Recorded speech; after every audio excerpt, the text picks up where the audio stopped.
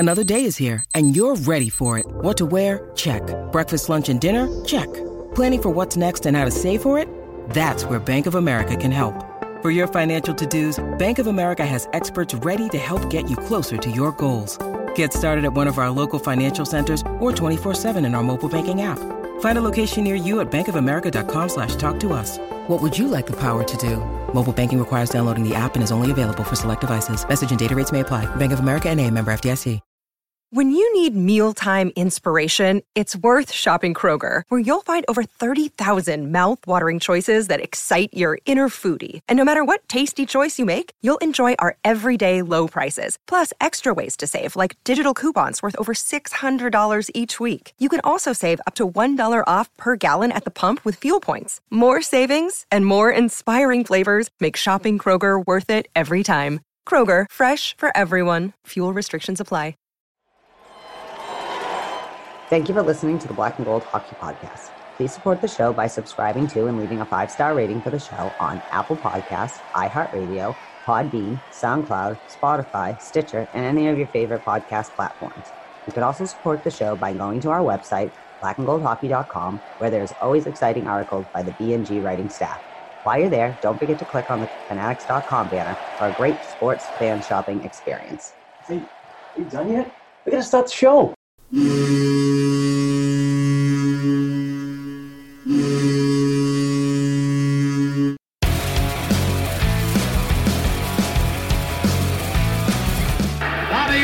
Behind the net to Sanderson, Orr! Bobby Orr! Orr from the Boston Bruins! 30 seconds left in the period. The Bruins are shorthanded. Ray Bork. Ray Bork from the face-off circle to the right of Reggie Whitman. Fired it down and Whitmore blew it. Did he ever? To Bergeron on the drive, save, rebound, he's loose. Sagan kicks him loose. Bergeron scores! Patrice Bergeron with the point of the dagger in their throats. They rip it out of Toronto's hands and kill the beast. The Boston Bruins have won it after being 3 down in the third.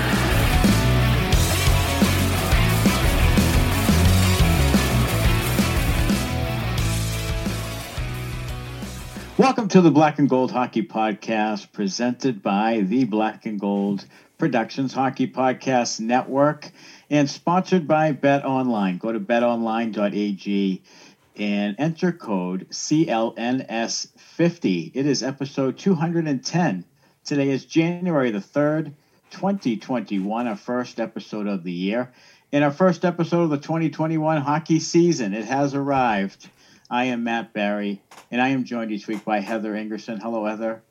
Hello. Hi, Matt. How are you today? Good. Excited for hockey. And our founder and CEO, Mark Allred. Hello, Mark. What up? How's it going, guys? Feeling good? Feeling good? Feeling excited. That's awesome. Very excited.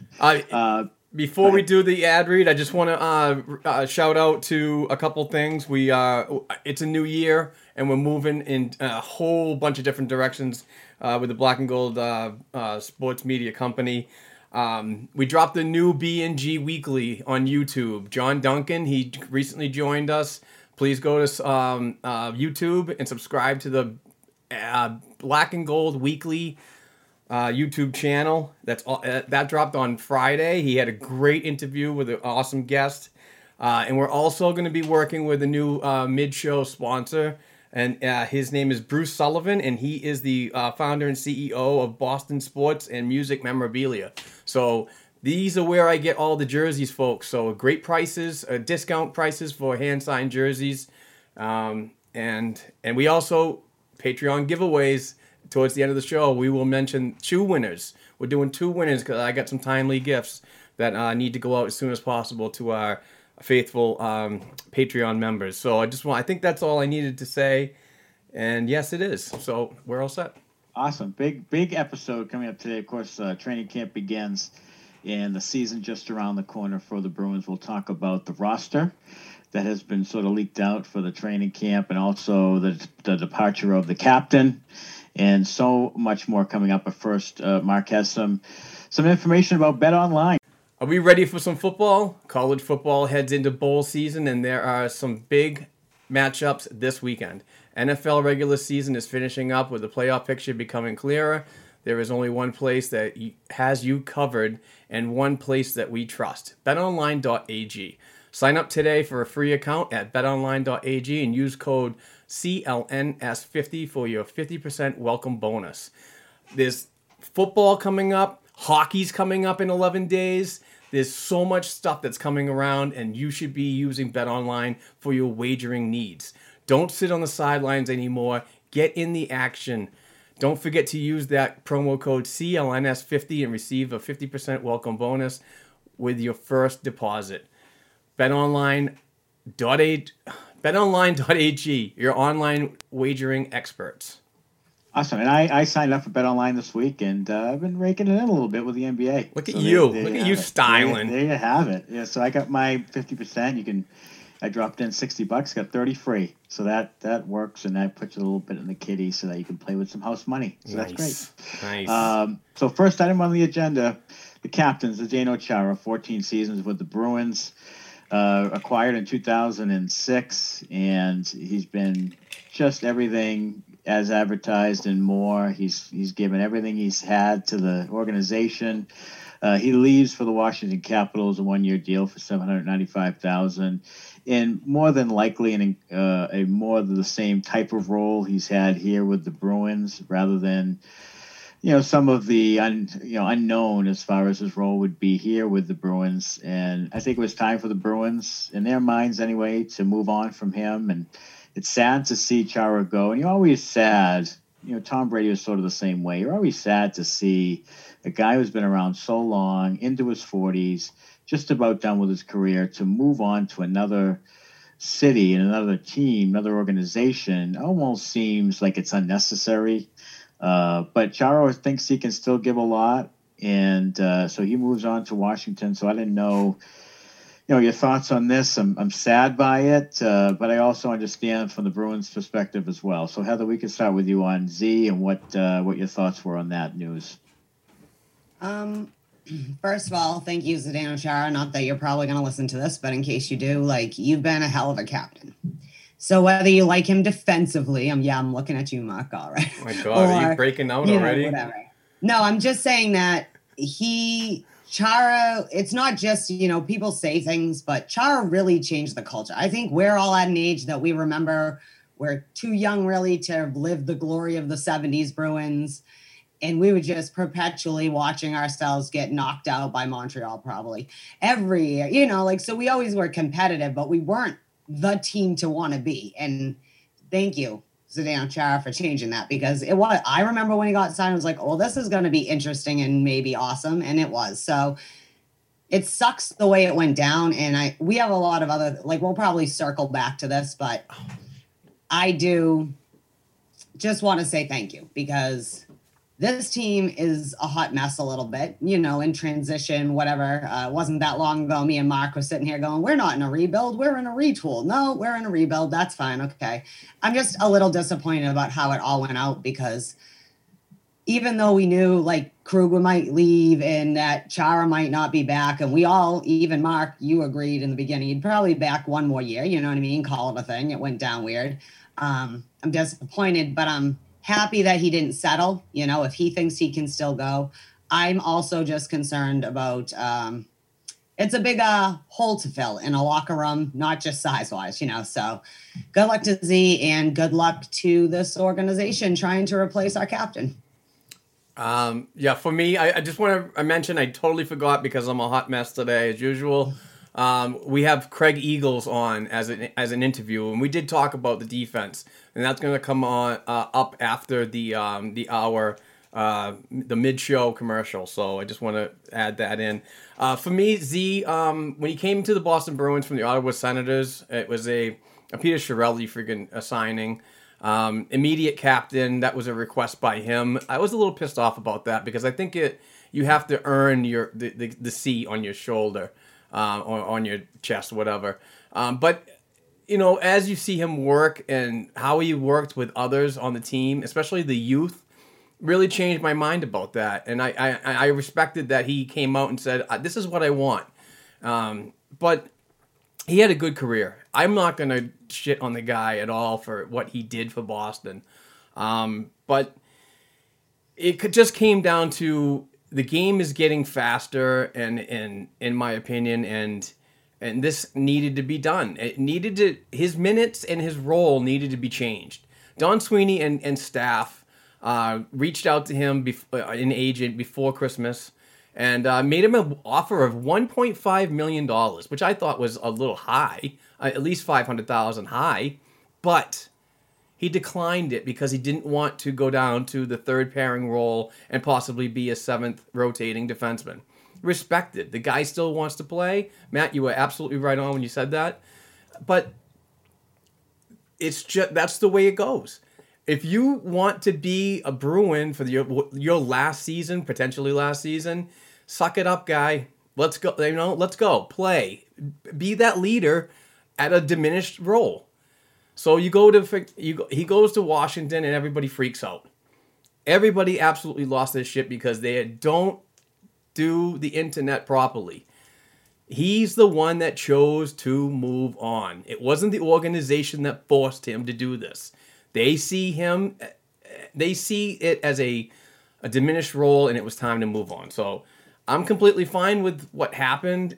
Thank you very much for your service. I really appreciate everything that you've done. The culture, as Heather said, it was unbelievable, but this is just something that had to be done. And I'm very happy the Boston Bruins did not cave in to his demands.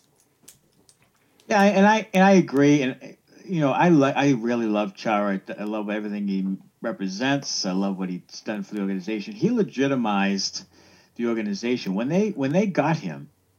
When they signed him, that was the first big time free agent where you thought, now they really mean business. Like it was always when we were younger, they're just not doing enough to get the one extra player or the big time talent, spending the money to win. That was the first sign that, boy, they really are serious about winning. And then 5 years later they won, and 3 years later they were among the top teams in the league. I mean, they were right there many years in this 14-year run from him.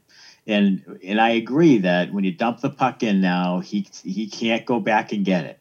The one thing that irritated me most about him recently was hanging on to the puck until the last minute and then trying to make the perfect pass to the guy or whatever, and then getting into no man's land and having to inevitably turn it over or flip it to no man's land, or that he just didn't move it quickly enough, move himself or the puck quickly enough for my taste. Now, what is ironic is that the one thing that I am uneasy about is that they really don't seem to have much of. They don't have it's not like they have 6 quality defensemen, veteran defensemen, and there's just no room for him. They have unknowns and young players, so I think they would have brought him back. And like you said, Mark, I think if your pride gets in the way, his pride gets in the way, and he just can't take the role. But I think, based on the roster now, he probably would have been in the second pair or maybe even the first pair by a month in, because some young kid's not going to cut it, not going to produce, or someone's going to get hurt, or Grizzlick's going to get hurt. And then who do you put there? So he probably would have crept up the line anyway, but he just didn't want to take it from the beginning, which is fine. I mean, that's his right. I mean, he's earned that right. He's a Hall of Famer. I mean, that's fine. But I just don't know. I guess pride and ego is a big factor. I just don't know if I'm in that situation. I'd rather just retire as a Bruin, take my farewell tour, and go to the Hall of Fame, put my number in the rafters, and so be it. Why is it really worth it to go to Washington for a season? And it's not like Washington's on the downside. It's not like he's going to Colorado and trying to get or Vegas and trying to get a cup before he's out. I mean, Washington is not, in my opinion, is not a cup contender. I mean, they're in the second tier right now. So I see it both ways. I also scratch my head when it comes to athletes who do this. I love Chara, and I really have a hard time saying bad things about him. but his pride and ego has gotten in the way of really having self-awareness and understanding where he is right now in his career. So Yeah. yeah. Sorry, I was going to say, this just goes back now that you brought up ego. And this is just something I keep, because as I said, I spent the last few days how to have a discussion without having a fight because, no one wants to fight here. We're here to talk and, could be a little snippy sometimes, but I don't think it's Zdeno Chara's ego that's getting in the way at this point. We're going to talk about Neely and Sweeney and how, yes, I totally agree the fan base melted down on them for ridiculous this week for not necessarily, but as it goes, I want to play two truths and a lie for a minute. A tale of two pressers. Let's sign Kevin Miller, and then before you say anything, see Torrey Krug giving a press conference as a St. Louis Blue. Those two press conferences didn't quite match up on how they said. And let's be honest, internet or no internet, none of us are in the room. The only people who know are the people in the room, the agents, the whoever. And yes, there has been some people who said. So let's play two truths and a lie. After that, we were all going, this sounds weird, right? So again, this goes to you saying the Jacob, saying how people are always like the Jacobs are cheap. No, the cap is the cap, right? And the Jacobs very rarely, since Peter Chiarelli have really stepped in and said no or yes to a player. They've kind of let management do whatever they want. So let's play two truths and a lie the other day.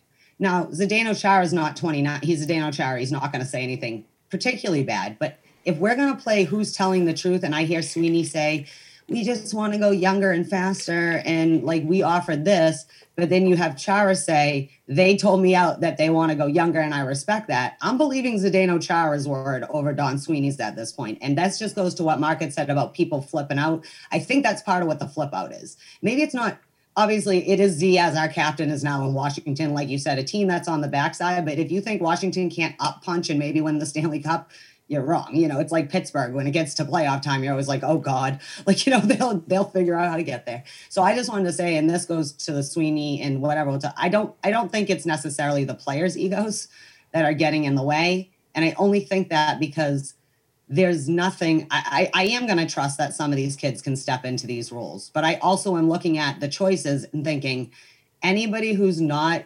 looking at, even if you sign Chara cheap or you figured out how to keep Krug, that this defense hasn't taken a serious step back is in denial. I'm all for we can agree we're in a rebuild or whatever, but if you honestly think you wouldn't rather have Zdeno Chara one more year or a Torrey Krug, yeah. So that's all I want to say. I don't think it's the players' egos necessarily that are getting in the way at this point. Sorry, I don't mean to digress. It's just I have to say that. Good point. It's a good point. What troubles me is the fact is that he's going to Washington for the same role that the Boston Bruins offered him, and at $750,000.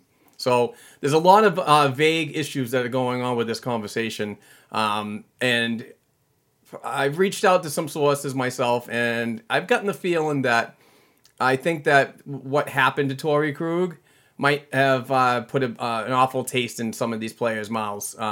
So that could be that I just want to move on. I'm tired of this crap that's going on. So it is what it is. But anybody out there that's thinking that he's going to be a top pairing defenseman in Washington, sorry.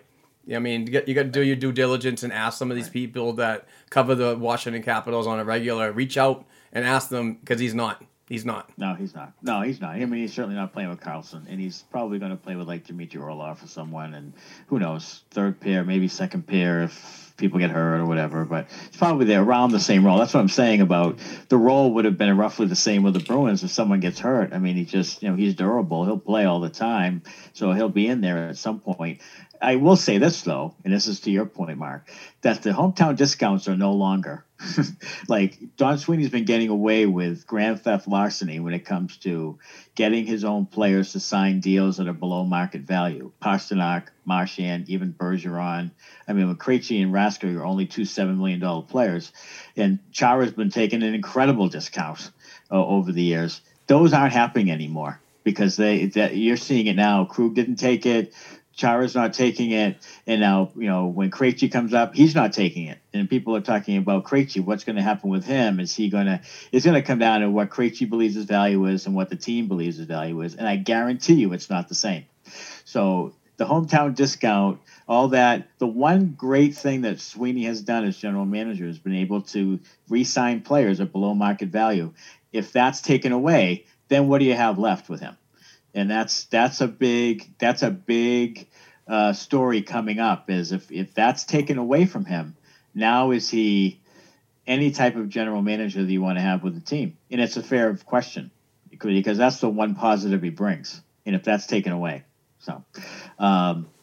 so next item on the agenda is now that Z is gone and the captaincy is up in the air. Will Patrice Bergeron accept the captaincy this season? Now, back when Joe Thornton was traded mid-year, the team decided that they would leave a captaincy open for the rest of that season.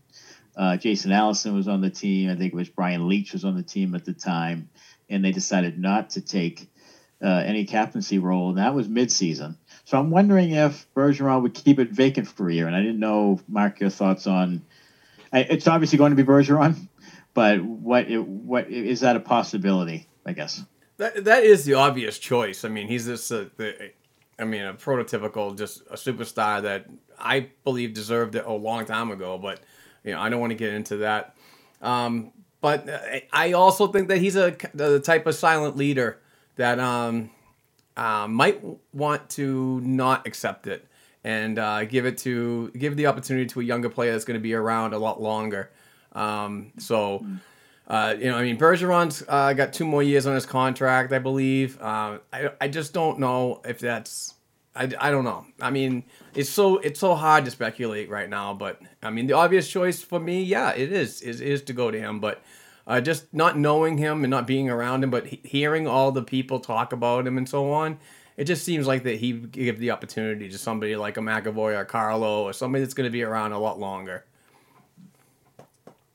I actually think that he may not accept the captaincy and prefer they all share alternate. Remember, like Middleton and Bork did that one year, like there was a home but like just maybe everybody on the team's got the A. Let's see who sinks and swims. Let's see, but I think that seems more Patrice Bergeron style because there was arguments before Chara got here that he should have been the captain, and I think there's a reason Patrice, besides Chara's been here as long with him, it's a weird question because effectively that, window we've been talking about for winning another cup has effectively been slammed shut, at least like on the surface, like as you can see, you know what I mean? We got core players left, not a thing. I think Bergeron would probably leave it open and then his last year wear the C for 1 year. Do you know what I mean? So he's almost like the greatest Bruins captain only to ever wear the jersey for 1 year. You know what I mean? The official C. That's just my thoughts on it. It makes me sad thinking about Bergeron leaving now with everything that's going on and thinking, is Bergeron going to make 2 years? Are we going to trade him for like a something? I don't know. But it's a little scary. I think Bergeron, if he may say, let's keep it open for a shortened season, out of respect for Chara, and he may keep it open, have 3 assistants. I think naturally, though, he accepts the captaincy and Marchand becomes an assistant captain, and Krejci and Marchand are the assistant captains. And naturally, Bergeron is the captain. If not, then they keep it open for a year and they have 3 assistant captains. I don't know. I mean, it's professional sports. I don't get big on the whole captaincy thing. I think, back when the Red Sox said Jason Varitek as captain, I thought it was the silliest thing in the world. But, it's professional sports. It's not high school. It's not, but I do value what Bergeron brings to the table, obviously, and he's the obvious choice. If he doesn't get it, it'd be silly not to give it to him. The only way he doesn't is if he just declines it for the season. Or, like you say, gives another person an opportunity and comes out publicly and says, this person deserves it more than me or something. But I would imagine Bergeron will be the captain. It may not be this year, though. It may leave it vacant. So we'll see. Speaking of Neely and Sweeney, the next item on the agenda is your poll, Heather, on Neely and Sweeney, and give us all the details. Give it to us hard. All right. So for those of you who are not on Twitter and saw this, this is just this fan base is so cannibalistic, and it's like I'm already mad enough about the Chara thing, and now I'm watching us be idiots towards each other. Like it is. We are the stupidest fan base. I swear to God. Sometimes I just want to like that glass picture. But anyways, this was how do we feel about things right now? Fire Neely and or Sweeney. I'm thinking at least. Or just no, love them both, but mad, mostly dazed and confused. Everyone simmer down now. And with 47% of the vote, simmer down now won. Okay. You like that? I voted for that one. Yeah. Well, I'm personally in the mostly dazed and confused because I have followed Don Sweeney for the last 40 damn years. Whatever, not like really that long, but 20, 35 years at least almost, I believed you were the man with the plan. And now, because I have no solid left side defense, basically not looking at you, Grizz, saying, now I'm like, what the fuck is the plan, Don? I'm not feeling like you're Sweeney. I'm feeling like this state college kid has a bigger brain than you, because even with no hockey experience, it seems ridiculous. But yes, I'm happy to report most of us think everyone simmer down and take a breath, because I'm not sure people need to get fired yet. Although I am saying in hopefully July, if for some reason we're in the cup final. I'm not saying someone might not get fired up there, though. Yeah, I agree. Look, Sweeney came out.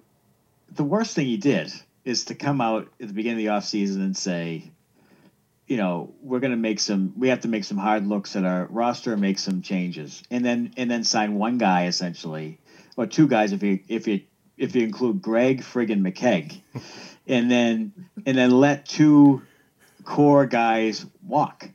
So what changes did you make? And again, Bruins fans are still looking at they're looking now at Pierre-Luc Dubois. They're just dying for something to happen. Like, they think there's no way nothing can happen because Sweeney told us. So every guy who comes up in free agency, Ben Hutton in trade talk or free agency, and Mike Hoffman, and every single guy who's come in has been linked to the Bruins somehow. And I'm not sure if it's the organization or the fan base who links them, because they just want something to happen. And I think that Sweeney is caught in what he said he wouldn't get himself into, is that tug of war between, are we contenders or are we moving on? And when you get caught in between, you stunt your growth forward. You hang on to what you think you may have with this core, and you have a toe in the water, but you really don't commit. So now you're the worst thing in the world, which is above average. That's the worst thing, because you get terrible draft position and you lose in the second round or first round every year. Like, that's the worst place to be. So you either rebuild and really make some serious changes, make a big trade, big signing, and really change the core of your group, or you don't, and you risk, if this was the case, if they still believed in the core, they would have signed Krug and Chara and squeezed every bit of life out of this. But they didn't. So they're in between. They're saying, well, we're going to move on from Chara and Krug because we really don't want to commit to them long term. But then we'll sign Kevin Miller 2 minutes into free agency and celebrate it like it's friggin', Ray Bork coming back to Boston. Like, it doesn't make any sense. There's some contradictions there. Don Sweeney, the only thing he can hang his hat on right now is below market value for his re-signings of his own players. That's really all he has. And the Charlie Coyle, Marcus Johansson trades, which he didn't re-sign Johansson for, so I give him half credit for that. So Charlie Coyle and below market value for re-signing his players. So that's really, because his drafts have stunk. So I don't know. I don't know, Mark. You tell me what you believe in this, but I'm getting to the point now where I thought I was sort of an apologist for Sweeney and Neely and thinking, boy, they've got a cup contender. Like, what do people want? But now I'm getting nervous that they can't turn the page and reload without crashing and burning first. I'm totally on board with this is all ownership. This is ownership sending a message down to the worker bees. And that's pretty much it. I don't really want to speculate much on it, but that's what that's what you can see in the underlying. Right. It's just, right. They come out and say that they're doing one thing. Neely says another thing, and then they don't do anything. So I think that both of them get a slap on the hand after their season-ending conferences. So right. I think they lack. So what they're saying is no long-term commitments. We'll give Craig Smith a longer term commitment, but it said 3.1 a year. Like it was a really good value. Like that's not going to hinder you. But they're not going Ekman Larson and Pietrangelo and guys with big. Now I'm worried about Charlie McAvoy. What happens there? I mean, that's dangerous. That's scary. Because if I'm Charlie, I'm like putting my foot in the sand and saying $8 million, baby. Start right there. 4 or 5 years. Start there. So I don't know. I'm concerned, to say the least. Yeah, no, I that's my whole thing is that, again, this is another, let's live in like a world where we live in the NHL and not just in our comfortable little bubble of Bruins land. The rest of the league right now is looking at the Bruins. Like, although, yes, the Kevin Miller signing and Chara not getting signed are two independent things, but not when you also let Torrey Krug walk. And what I, as a fan, and actually people on other team and other executives see is you re-signed a defenseman that didn't play for 2 years and you guarantee him X amount of millions of dollars, but you did not re-sign.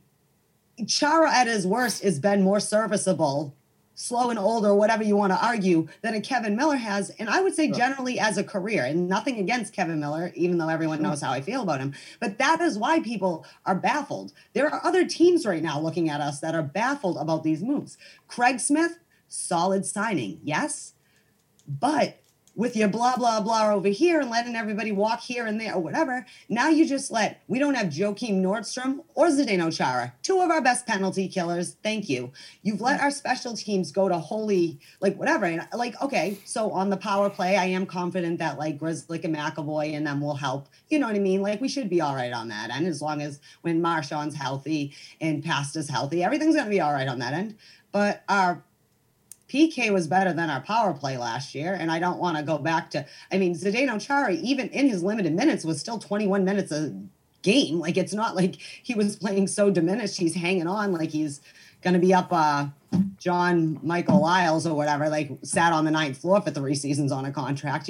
I think this is Don Sweeney and Cam Neely aren't helping themselves, and it could be pressure from the top or whatever, but I think it's not creating a good environment. Maybe we can't sign big name free agents because we don't have shiny enough toys to bait them. That's why we always have to give up a first or second round, because maybe the rest of the world is not as confident. And sometimes you move a player, they pop off, that's fine. Right. But now we don't have the reason people came here and took the $2 million contracts. We don't have Zdeno Chara's. We don't have that. Everyone knows Bergeron's probably going to retire in 2 years because his body has been through hell and he's only 35 or whatever.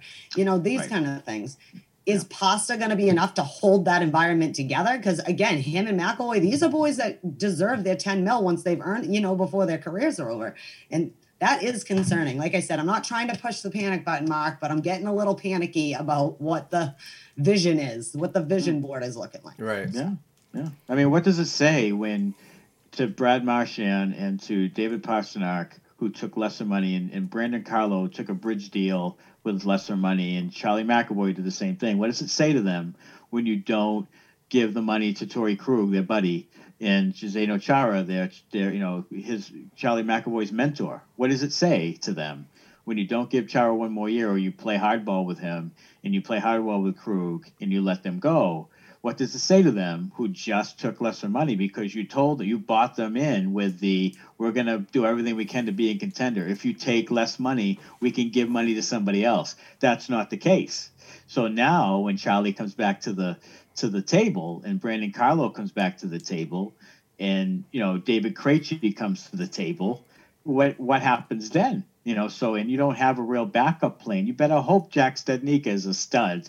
You better hope that, I don't know, John Beecher is, what you have in the pipeline to, you drafted 3 guys who aren't going to play for 4 years. So what are you doing? So I agree. It doesn't mesh all together, and it's scary to think that you had people take lesser money and then saw their teammates leave because you didn't pay them.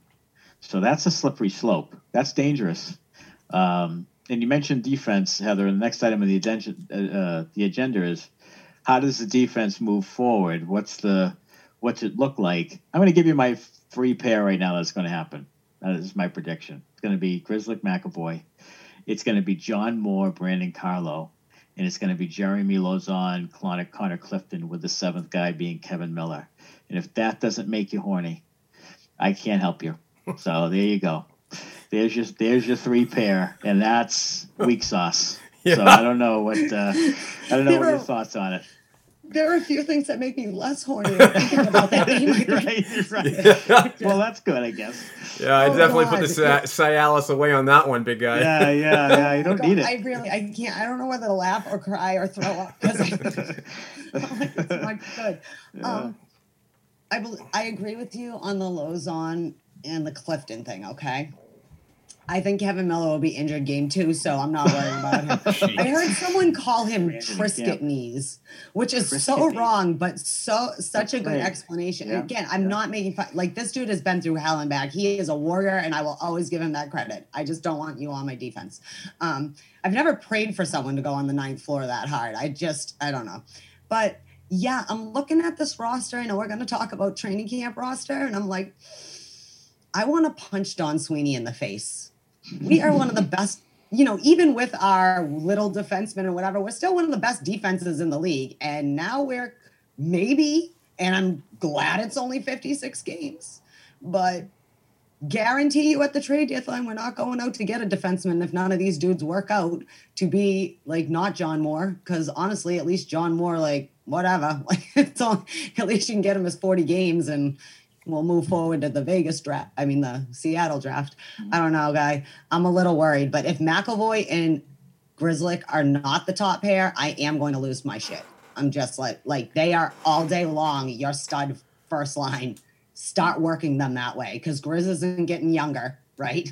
And McAvoy now needs to – we're going to see what happens, And like you said, hopefully he doesn't get priced out and he still wants to be here and be our next big D-man. That's my thoughts, Mark. I can't talk about this defense. I am actually looking forward to this defense because it's young. We're moving on. I think this is a very big transition year for the Boston Bruins, especially on defense. So my guys are at the top. I would like to see, and this is just a personal preference, don't freak out, but I would like to see possibly McAvoy, Lauzon, and then Grzelcyk, Carlo, and then Clifton and Zaboral. That's my and I'm sorry if I'm getting the left shots wrong. Somebody friggin' hammered me for that one not too long ago. No, that sounds right to me. That's right on it. Yeah. All right, because I the left right shots I just don't get it. Yeah. But that's my decor right there. That's an interesting group. Yeah. You reminded me of something, Mark, I wanted to bring up. There's been some people talking about how, and he's not a right side D. Well, fuck you. Torrey Krug played fucking 7 of his 9 years on his offside. But you know what he got? He got his money and he did his fucking job. So if any of these young kids, I'm not mad at you guys. Like I said, I will give you a chance. I am just not feeling either A, you're ready or you're not. Like I said, I don't feel our toys are necessary. I think Jeremy Lauzon is going to be okay. There aren't all of them. I feel that way. I also aren't convinced they're ready to put on the roles they need to take on this year. And thank God it's only 56. And it hopefully is just a transition year to either dump people out, get people, whatever. But actually, so shut up. Yes, if Zaboral, who I like Zaboral. I think he's a good style. I was thinking maybe him with Carlo, but that's just me. Who knows what will happen out of camp. They have to play the right side if they're a left shot. Fine. Why is that a big deal? Stop coddling people too. You're a professional athlete. There are plenty of people who grow up a center that end up a right wing and have a perfectly fine career about it, Speaking of that, if anything, even if our defense is a mess, at the trade deadline, this is the plan. We dump Nick Ritchie. We move Andre Kasha to the left side. We get Jaromir Jagr, a proven right wing that knows how to win Stanley Cups. All right. I'm just kidding. Yeah. So now let's keep your blood pressure right there, Heather, and discuss Matt Philippe taking number 47. You have 15 seconds. 15 seconds. Go ahead. Time me. This is what I have to say to this. First of all, do I expect 47 to be retired to the rafters in Torrey Krug? No, absolutely not. But it has been 3 months. 15. And you haven't replaced his cold, dead body on this side. So show a little respect. Why don't you give him Stanika's old number? I'm just saying. Another thing that really, it's like, are you saying fuck you to your fan base? I'm not really sure. And I'm not blaming Matt. It's not his fault. That's what he gave him. He probably was like, ooh, this is going to be awkward walking in that locker room the first time after this mess, especially given Chara's gone. It's going to be a weird environment in there, boys. Let's be honest. Well, luckily they gave it to a guy who won't sniff the NHL roster this year. That's my thing. I'm not mad at him. So that's... it's just a number. Nothing to get crazy about. Philippe is a interesting prospect, though. I mean, they picked him up, signed him. Northeastern kid. He's interesting. All right, so now that leads us to the next item, which is the training camps opening today. And who got invited? Are there any surprises? I thought Jack Ashan was a surprise. I thought that was a pleasant surprise. They're really high on him. They see him as a poor man's, or people see him as a poor man's Torrey Krug type of player. So that was a nice little addition. I think Lantosi was on there. Some other guys that obviously with COVID, you load up the training camp roster a bit more than usual. Probably guys get more of a chance than maybe you thought, and especially with the defense question marks that they have. Akanainen was in there. This is a big year for him. He's a guy who really doesn't get talked about it much anymore. When he was talked about quite a bit a couple of years ago as a top prospect, this is a big year for him to try to turn it around and get back in the mix. It's certainly an opportunity for him. So I didn't know if there were any. Mark, you're the prospect guy. Tell us who you were pleasantly surprised by, I guess.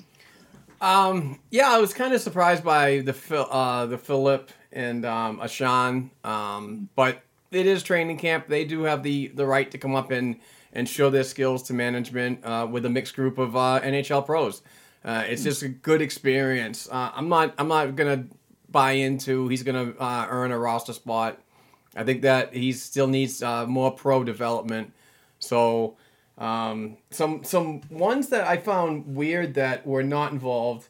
And shout out. I'm not always right, but I like to pat myself on the back. But Peter Solaric did not make the trip over. I got a lot of shit for that. So shit sandwich to all you people, all the haters out there. Victor Berglund did not make it over. He's going to continue to stay over in Sweden. Jakub Lauko did not make it over. He's going to stay in the Czech Republic. Kyle Kaiser did not make it up from Jacksonville. He's going to stay in the East Coast Hockey League. So there's some interesting things. Callum Booth was called up. I believe that he's going to be the third goaltender to give Vladar much needed professional time down in Providence. It's training camp. It's going to be winded down once this roster gets down from 40 down to 20 something. I think you're going to see the next level. The AHL. We're going to talk about that later. But these guys will go down to the Providence camp, and then the guys that don't make the Providence camp are going to go down to East Coast Hockey League. So it's just a filtering effect for right now. But just to get those taxi squads and the extra roster players for the COVID Cup.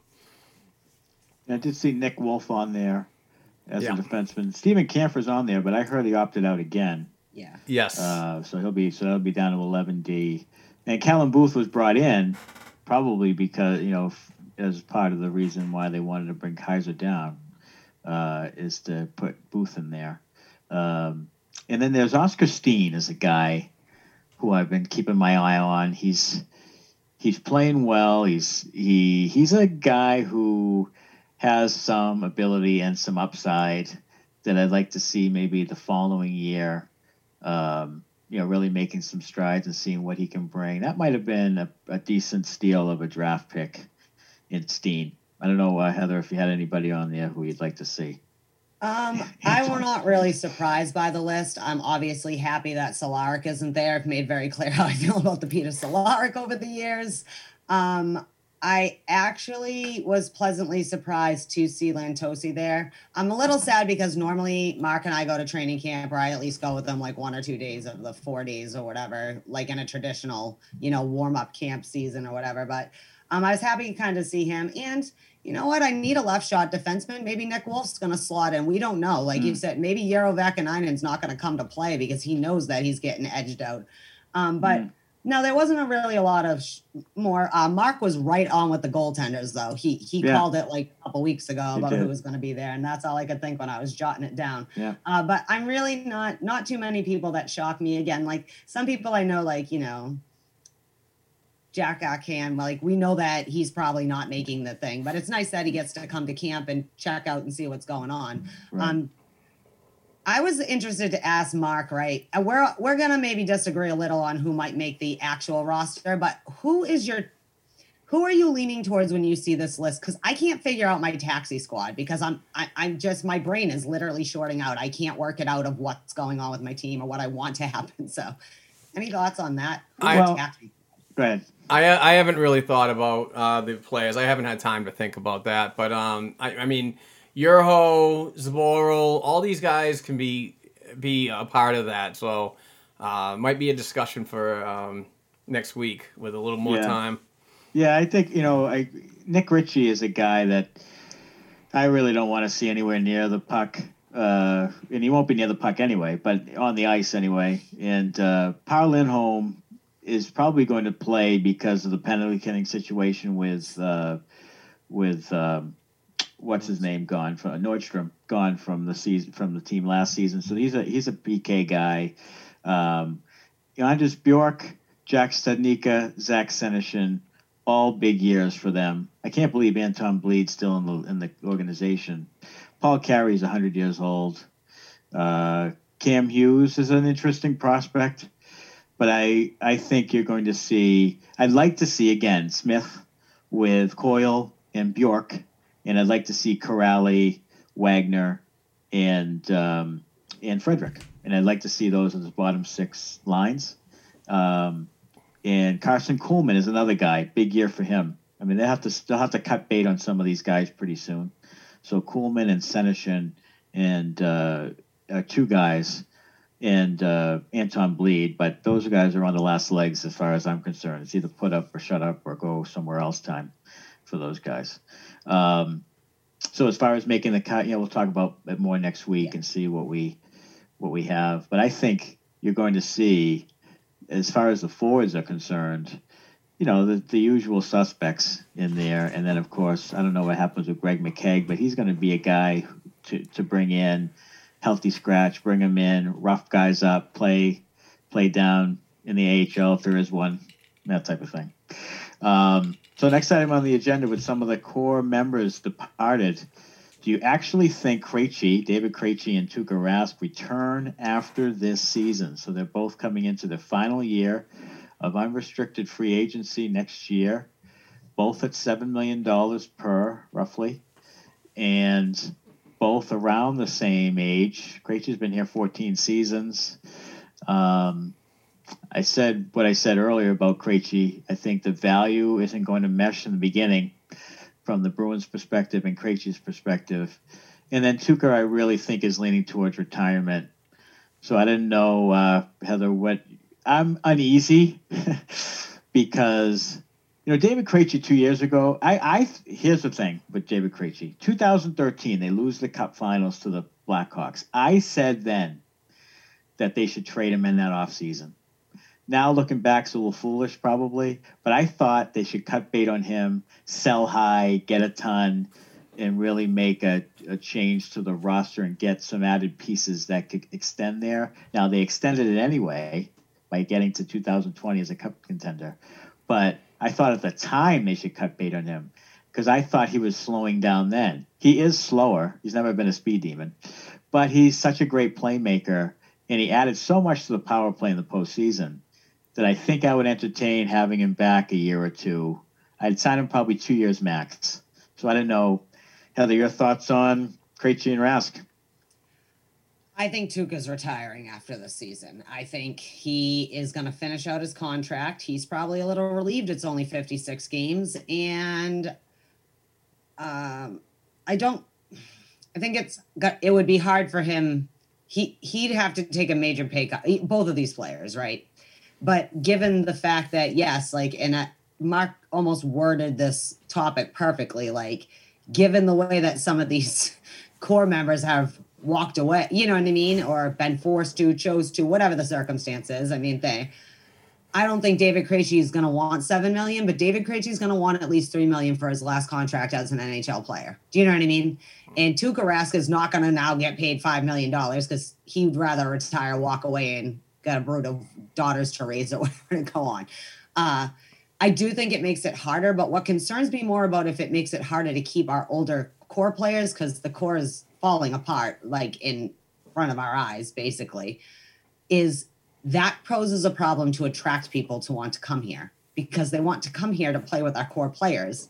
But our core players are walking away or aging away or whatever. There's many scenarios. So I guess I'm more concerned about not if we could keep Rask or Krejci. I think Rask is done either way, and I'd love Krejci for one more year, you know what I mean, or whatever, to finish out with Bergie. I said that to Mark a million times.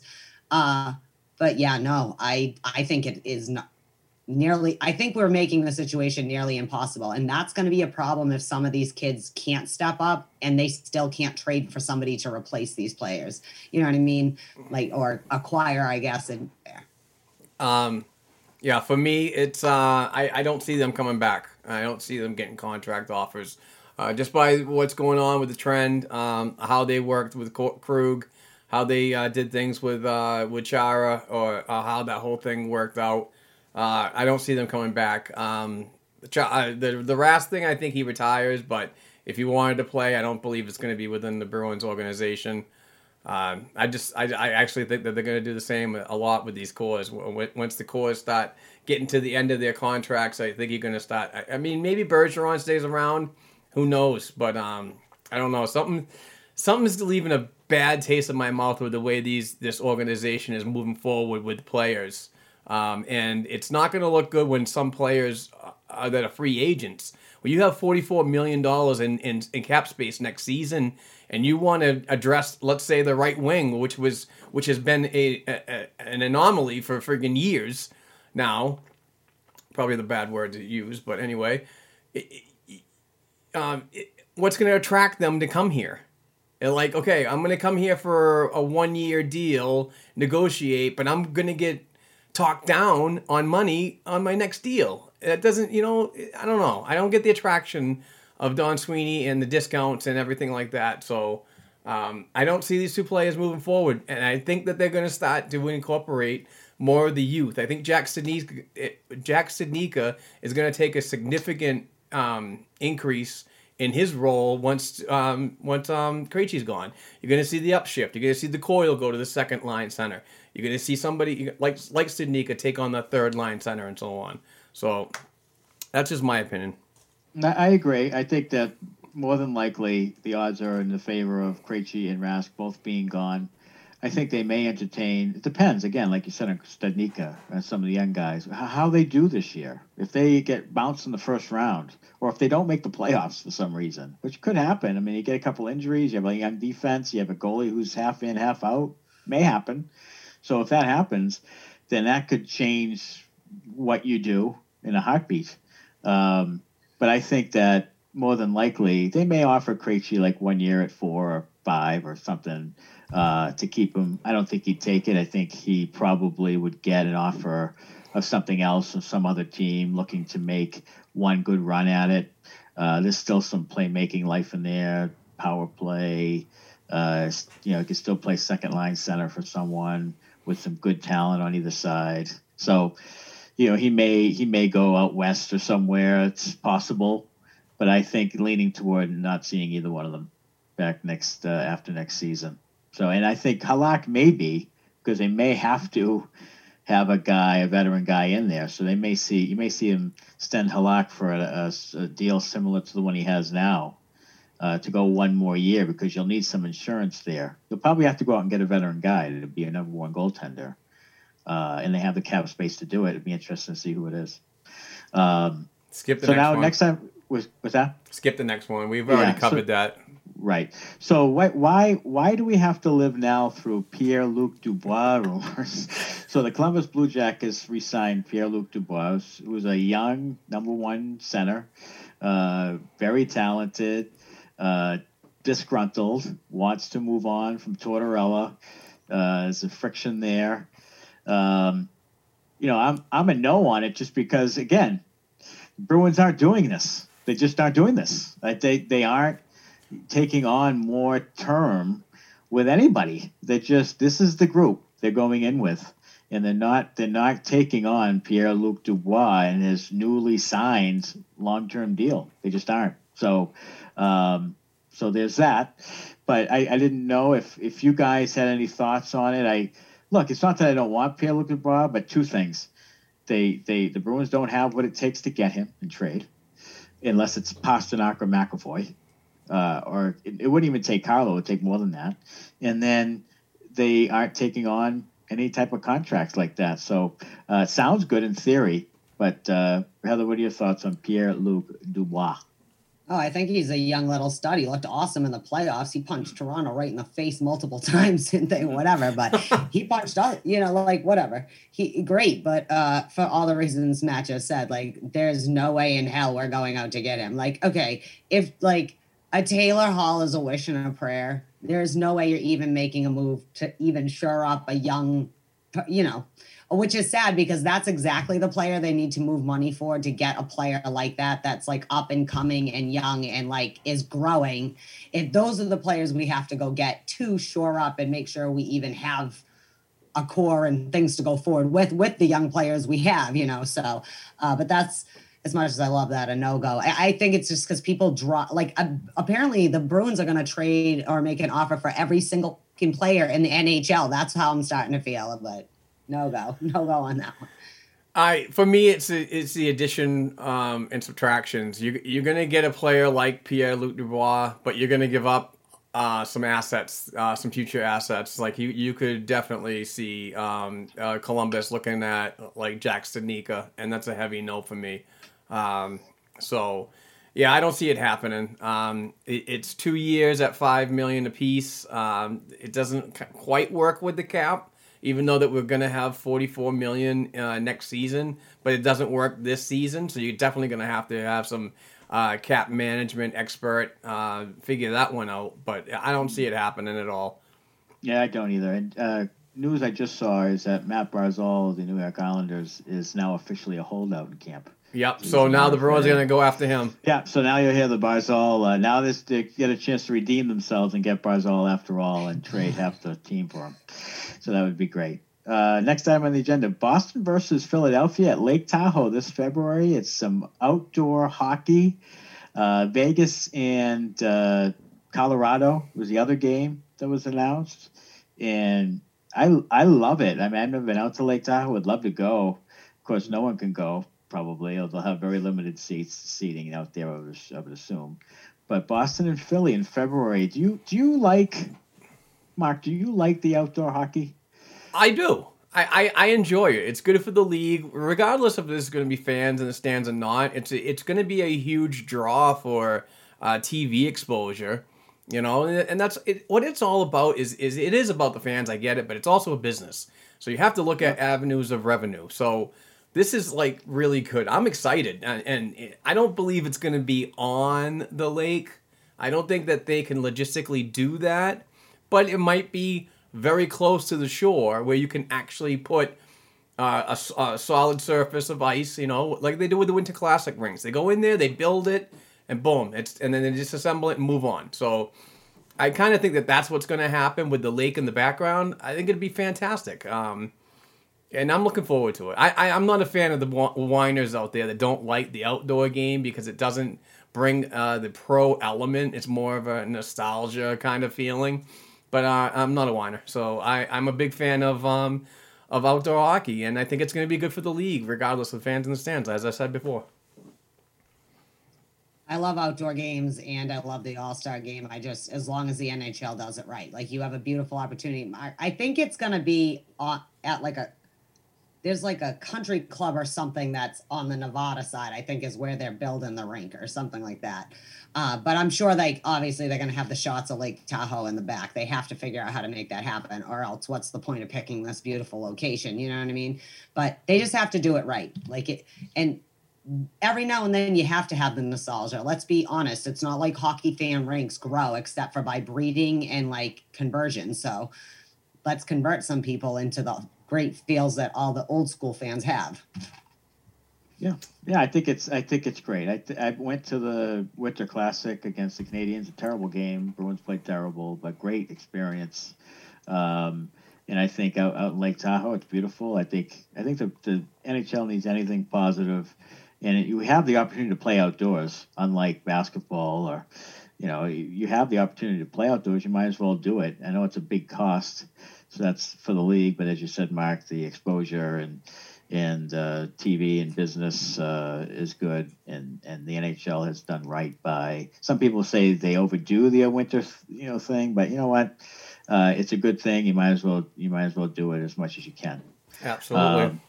Next item on the agenda: the American Hockey League is a go. They made a statement on December 30th that they have agreed to a February 5th start. The American Hockey League Board of Governors has approved the structural framework for an AHL season that will begin on February 5th, 2021. Details still being worked out, but I know, Mark, this makes you very happy. You're a big minor league hockey guy and an advocate for it, and this is great for the young players around the league. It is. The Board of Governors meeting was on Wednesday of this past week, and things are looking good, but they're still up in the air for the teams that are individually owned and not supported by the NHL affiliate. So those are. I get this mixed up because I'm not good with the numbers. It's either 11 teams that aren't owned by the NHL club, or it's 20 teams that aren't owned. But one of those numbers are going to be affected. And the Providence Bruins are one of those teams that are not owned by the Boston Bruins, the NHL parent club. So it's going to be interesting what Renfro LaRue is going to do with the team. I'm hearing from a close source that they are going to be playing at the Dunk. No fans in the stands, obviously. We'll see what happens with that. But good friend Patrick Williams, who always shouts us out all the time. This guy's an NHL writer, and he's constantly retweeting our stuff.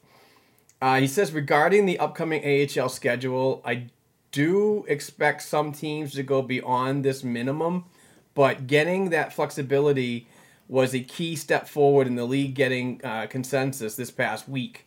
He was told that some teams could have a 24-game minimum.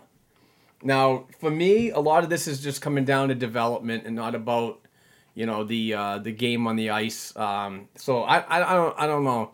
There's still a lot of things that need to be worked out moving forward before that targeted. It's a tentative date of February 5th as of right now. So I'm going to be continually to talk to Patrick to give me updates and so on about what's going on, and we'll obviously be updating all the listeners and YouTube viewers moving forward. Heather, do you feel this will work? It may be a situation like the ECHL where some teams play, some teams don't, I would assume. I'm concerned about the teams that don't have the financial backing from their parent clubs, whatever the name you associate with them. But I am happy that that's what they said before, right? Mark, was February 4th. They're still on target to what they had hoped. So that gives me hope. And now with, vaccines and everything rolling out and, so hopefully in the next month or so, things will continue to change, you know what I mean? And it gets a little safer for traveling, and they, the biggest thing is hopefully they can get people to help them sponsor to do all that safety stuff we're always talking about, the testing and the cleaning and the crews or whatever for that, fans or no fans, to help the team stay as healthy as possible. So I know they're still working the stuff out, but I'm happy because, like, as we talked about, a little nerve-wracking about where all these future NHL players are going to play if they can't even play in the AHL and then half the EC, so... Yeah, I wouldn't doubt that maybe some teams opt out, but I think it would have to be more for the financial reason than for the, just not, the travel reasons or whatever, the way like the ECHL, because like the Providence Bruins are going to draw more, than an ECHL team, at least attention wise for revenue on TV and such. But I'm just happy they have a place to play, and that it's, and also that the NHL, there's a lot of players that have to choose between signing a professional contract and leaving college and things like this at this point. So makes me happy, at least if that's the case, there's real.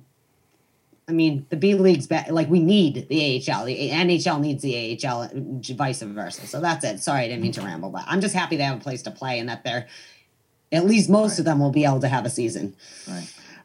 So 2 quick news items before we get to the break with our new sponsor and the interview with Craig Eagles of the Quebec Major Junior Hockey League scout.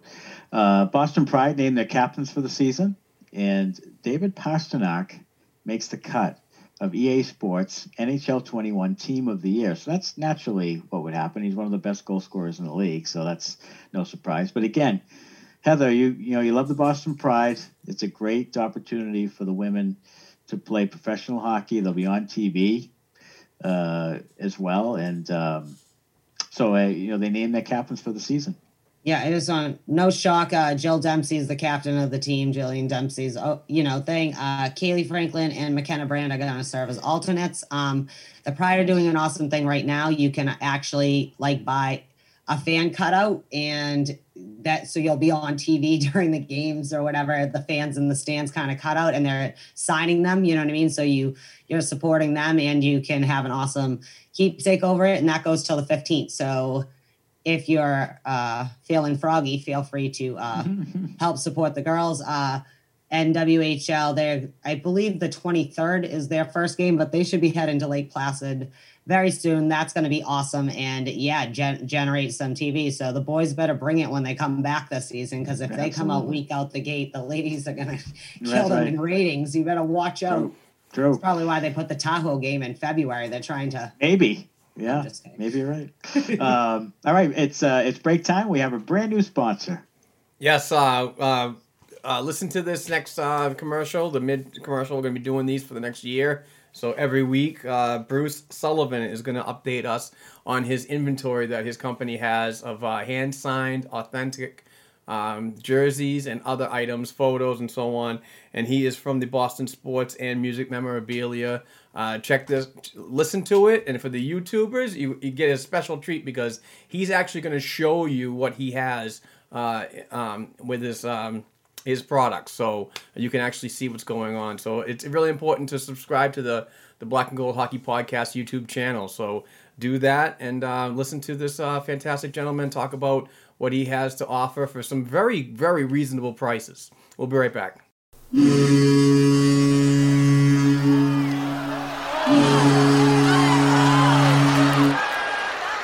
Happy New Year! This is Bruce Sullivan from Boston Sports and Music Memorabilia with our Black and Gold Memorabilia Moment of the Week. This week at Boston Sports and Music Memorabilia, we have a beautiful Zdeno Chara 22 by 26 autographed special edition photo display featuring custom framing and matting for just $169. We have hometown hero Charlie Coyle 11 by 14 photo displays starting at just $49, 15 by 20 special editions for just $99, and your choice of Charlie Coyle autographed JSA authenticated custom jerseys for just $89. For more information on the dozens of Bruins hand-signed pieces we have and your chance to win free memorabilia each week, check us out at our Facebook page, Boston Sports and Music Memorabilia, or email us directly at bostonsportsandmusic@gmail.com. And be sure to tune in each week right here to the Black and Gold Hockey Podcast. Let's go!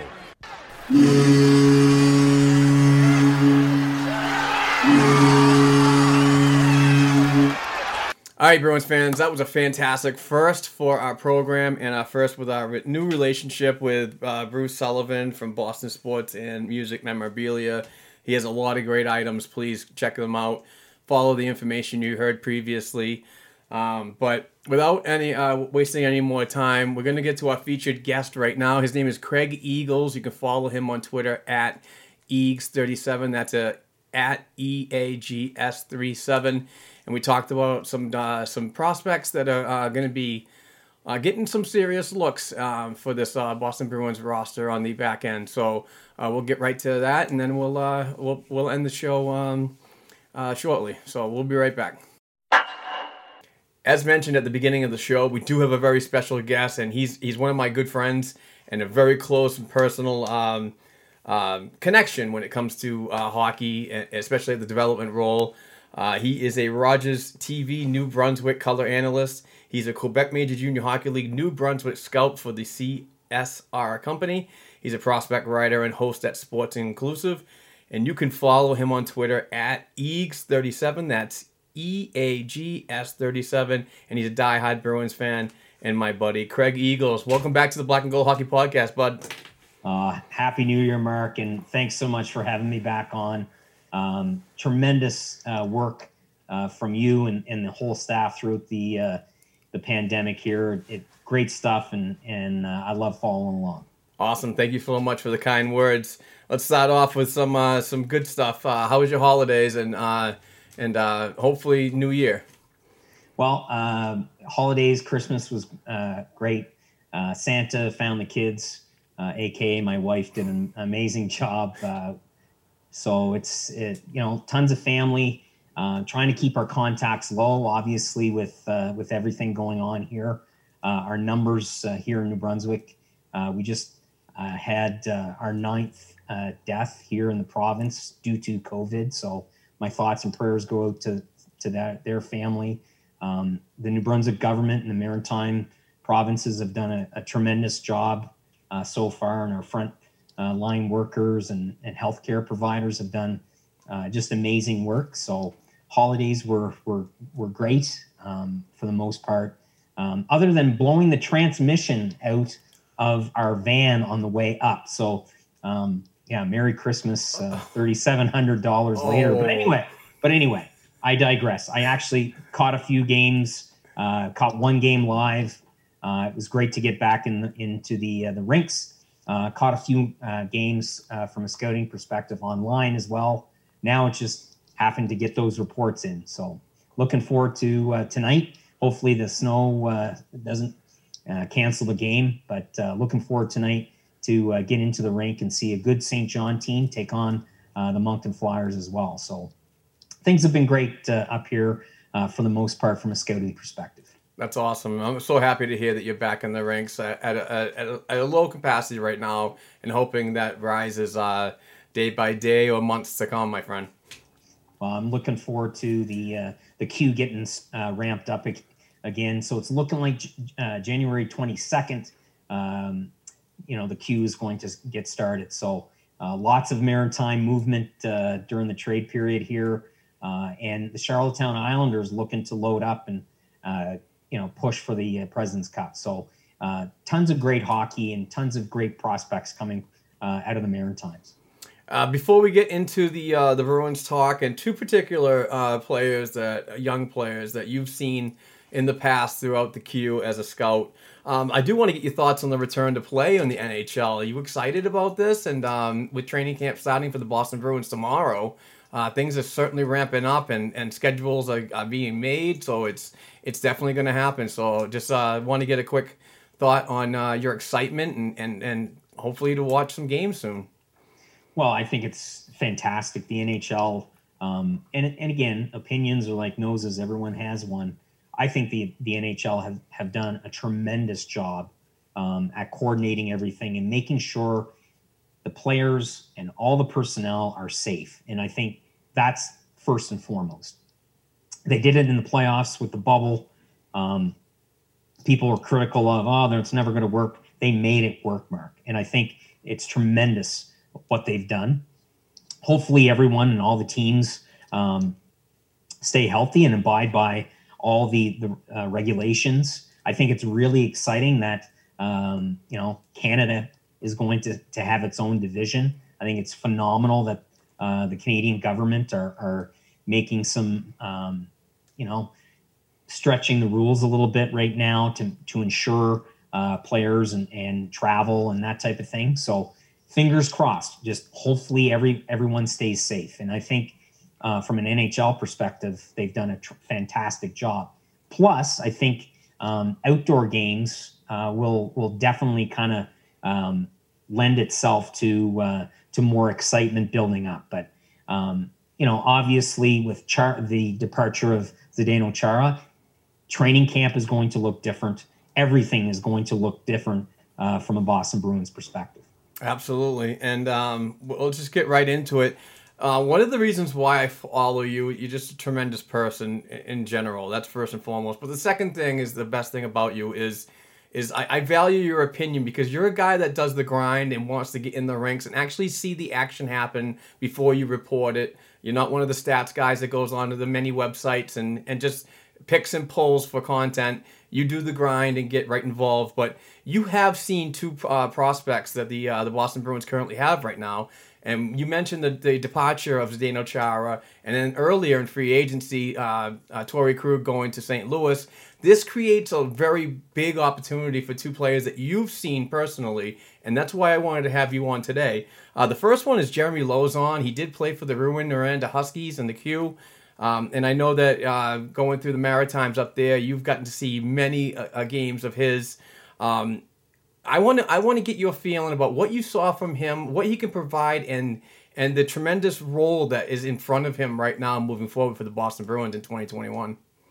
Well, I think, and thanks, Mark, for that. I really appreciate you saying those things, and it does mean a lot. The eye test is really, really important to me. So I really appreciate you saying that first and foremost. I think with adversity comes opportunity. And, right now, a lot of young Boston Bruin defensive prospects have that opportunity.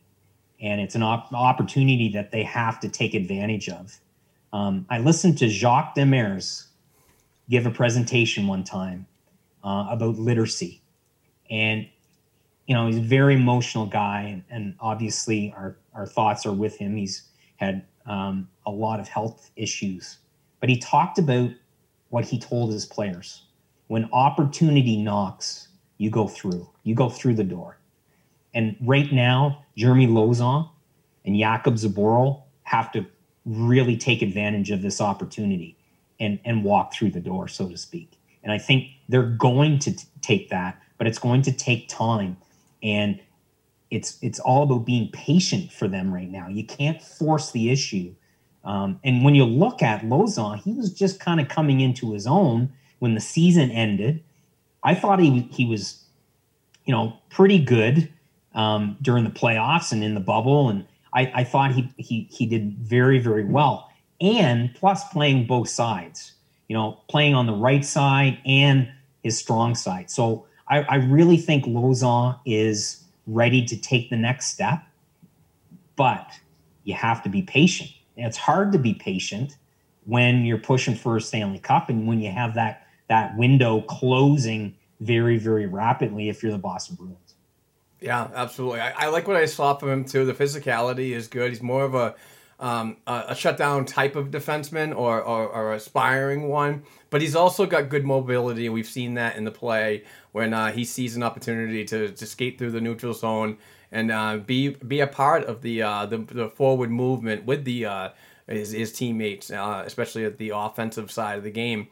But yeah, I've always liked Jeremy. He's been a really good interview, just a very smart, knowledgeable kid. And I really want him to do well. But I do understand what you're saying about the pressures and so on. This is going to be a real tough training camp. It's going to be very, compressed. It's going to be only about 2 weeks or maybe even less.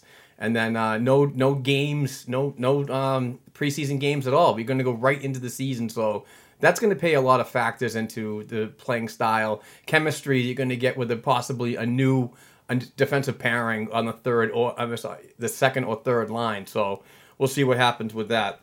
With Lauzon, Mark, it's this kid almost had his career ended with a very, very serious injury in junior. And I still remember interviewing him during the playoffs that year. Had a neck brace on. It was this very, very scary incident and injury.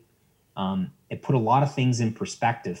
And I just remember how gracious he was and how focused he was to get back. And I think the Huskies did a fantastic job developing him and Phil Myers at the time. They're a tremendous organization. But when you look at Lauzon, I see a character 2-zone defenseman. He's not a 2.5 zone guy. He has mobility on the offensive blue line. He's very active. He knocks down pucks. He gets shots through, but he's a good bona fide 2-zone guy. He's not going to hurt you in the neutral zone. Like you said, he jumps in, great instincts, makes the first pass.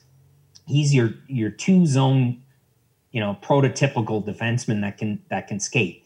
Where I think he's going to have to improve on is his explosiveness below the dots, making sure that, he's got a great stick, but making sure he doesn't get beat to the net and or beat in a one-on-one situation coming out of the corner. I think, edge control, mobility, agility he needs to continue to ramp that up and that aspect up in his game. Yeah, and he can close the lanes really quick too. He's got that intelligence, but it's at a development level right now, and it could definitely get better.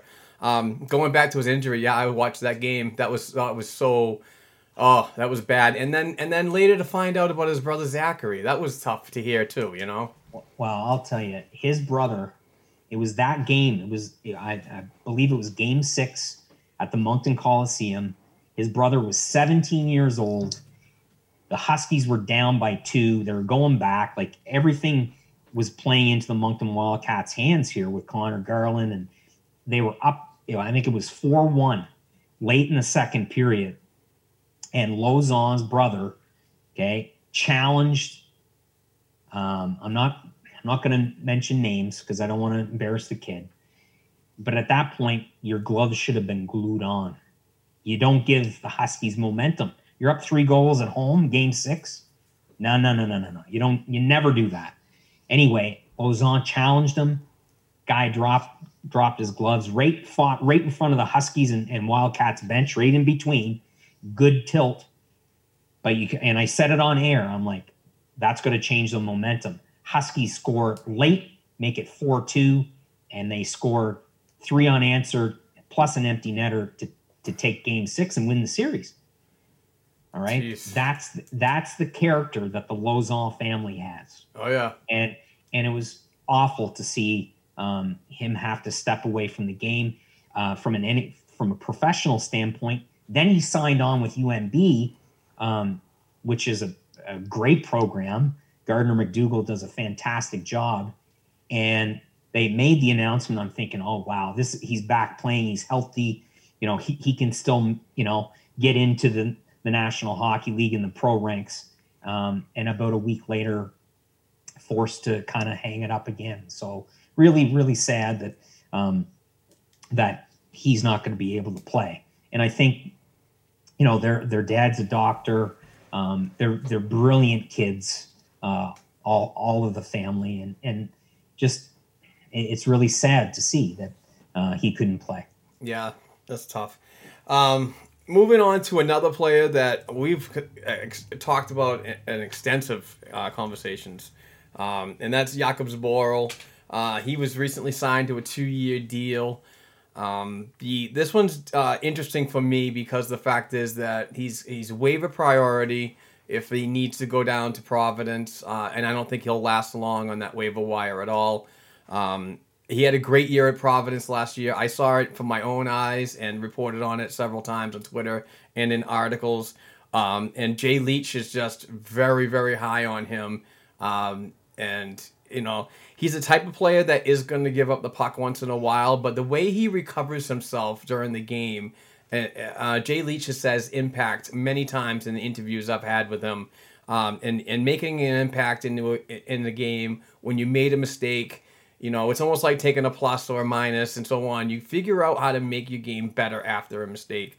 But he's going to have a huge chance at Bruins camp starting tomorrow. And I'm really pulling for the kid, especially with the left shot scenario and the departures of Chara and Krug. So how do you feel about Jakub moving forward? And do you think that he could seriously earn a spot and be a mainstay in the NHL starting this season? Well, we talked about opportunity. This is Jakub's opportunity, and you really have to. If you're Jakub, it's all about confidence. It really is. And you look at his numbers, and his numbers, Mark, as you know, are very consistent in the last 3 years in Providence. But you'll have to look beyond the numbers. What's this kid going to do in his defensive zone and in the neutral zone? Is he ready to make an impact at the NHL level? His skating, very, very good. His thought processing with the puck needs to improve, like you alluded to. If he keeps things simple, like we've talked about before, keeps it simple, he will be very, very effective this season for the Bruins. Now, from a depth chart perspective, is he going to be in their top 6 right away? That's going to be, we'll have to see. A healthy Kevin Miller is going to, change things, and hopefully he's going to be ready to go. So with Jakob, it's all about opportunity. It's all about, I know that he was there during, the playoffs and in the bubble. I get that. And it's great that he was there. But right now, you have to make the best of your situation when you have the opportunity. And a less is more approach has to be taken if you're Jakob Zboril. All right. This is kind of an MO throughout his career. When he tries to push the envelope, that's when the mistakes happen. But if he plays to his identity, which is a solid 2.5 zone D man, because offensively, he's got great instincts. He jumps into the play. He's got a pro shot. We all know that. So it's all about keeping things in control and playing 16, 17 minutes a game or lower, okay, at the NHL level, 14, 15 minutes, and not costing your team by making that big mistake with the puck or, jumping in. It really has to pick and choose his places right now. And I think if he does that, he's going to have success at the NHL level. But really, realistically, Mark, he's only had 3, I think maybe 5 games at the National Hockey League level because of the depth. And we've talked about it before. Any other organization, this kid would have been in the National Hockey League, but given the Bruins' depth on the back end, there was no room right now. Now is the opportunity for him to take advantage of that. Absolutely. I hope he makes it. And I mean, I'm just spitballing again right now, but I would love to see a second line pairing of him on the left side and Brandon Carlo on the right. It's something that they can definitely experiment with because he does have that, like you said, he's got that type of defensive game that can be that shutdown type of guy, but also be that player that, as a diehard Bruins fan over the years, they mismatch a lot with a guy that's shut down and a guy that's mobile. And I think that second pairing of a Zboril and Carlo would be beneficial, but it remains to be seen, obviously. Well, a lot of, and again, you have to be very, very careful, from a scouting perspective, to use comparables or comparisons or similarities. But I see a lot of kind of an Andrew Ference type guy, a very reliable puck mover, a defensive presence, not going to light the world on fire offensively, but a very, very good skater and great agility and good puck mover, good instincts. And when the opportunity's there offensively, he's got a great shot, like we alluded to. Ference had a great shot too. But it's the plays, this little subtle plays that Ference made, cerebral plays that I think Jakob really needs to process the game just a little bit quicker at the NHL level. And if he can get there, I see a very similar type style to that of Andrew Ference. Absolutely. We're getting up against it, so we'll go to this last question, my friend.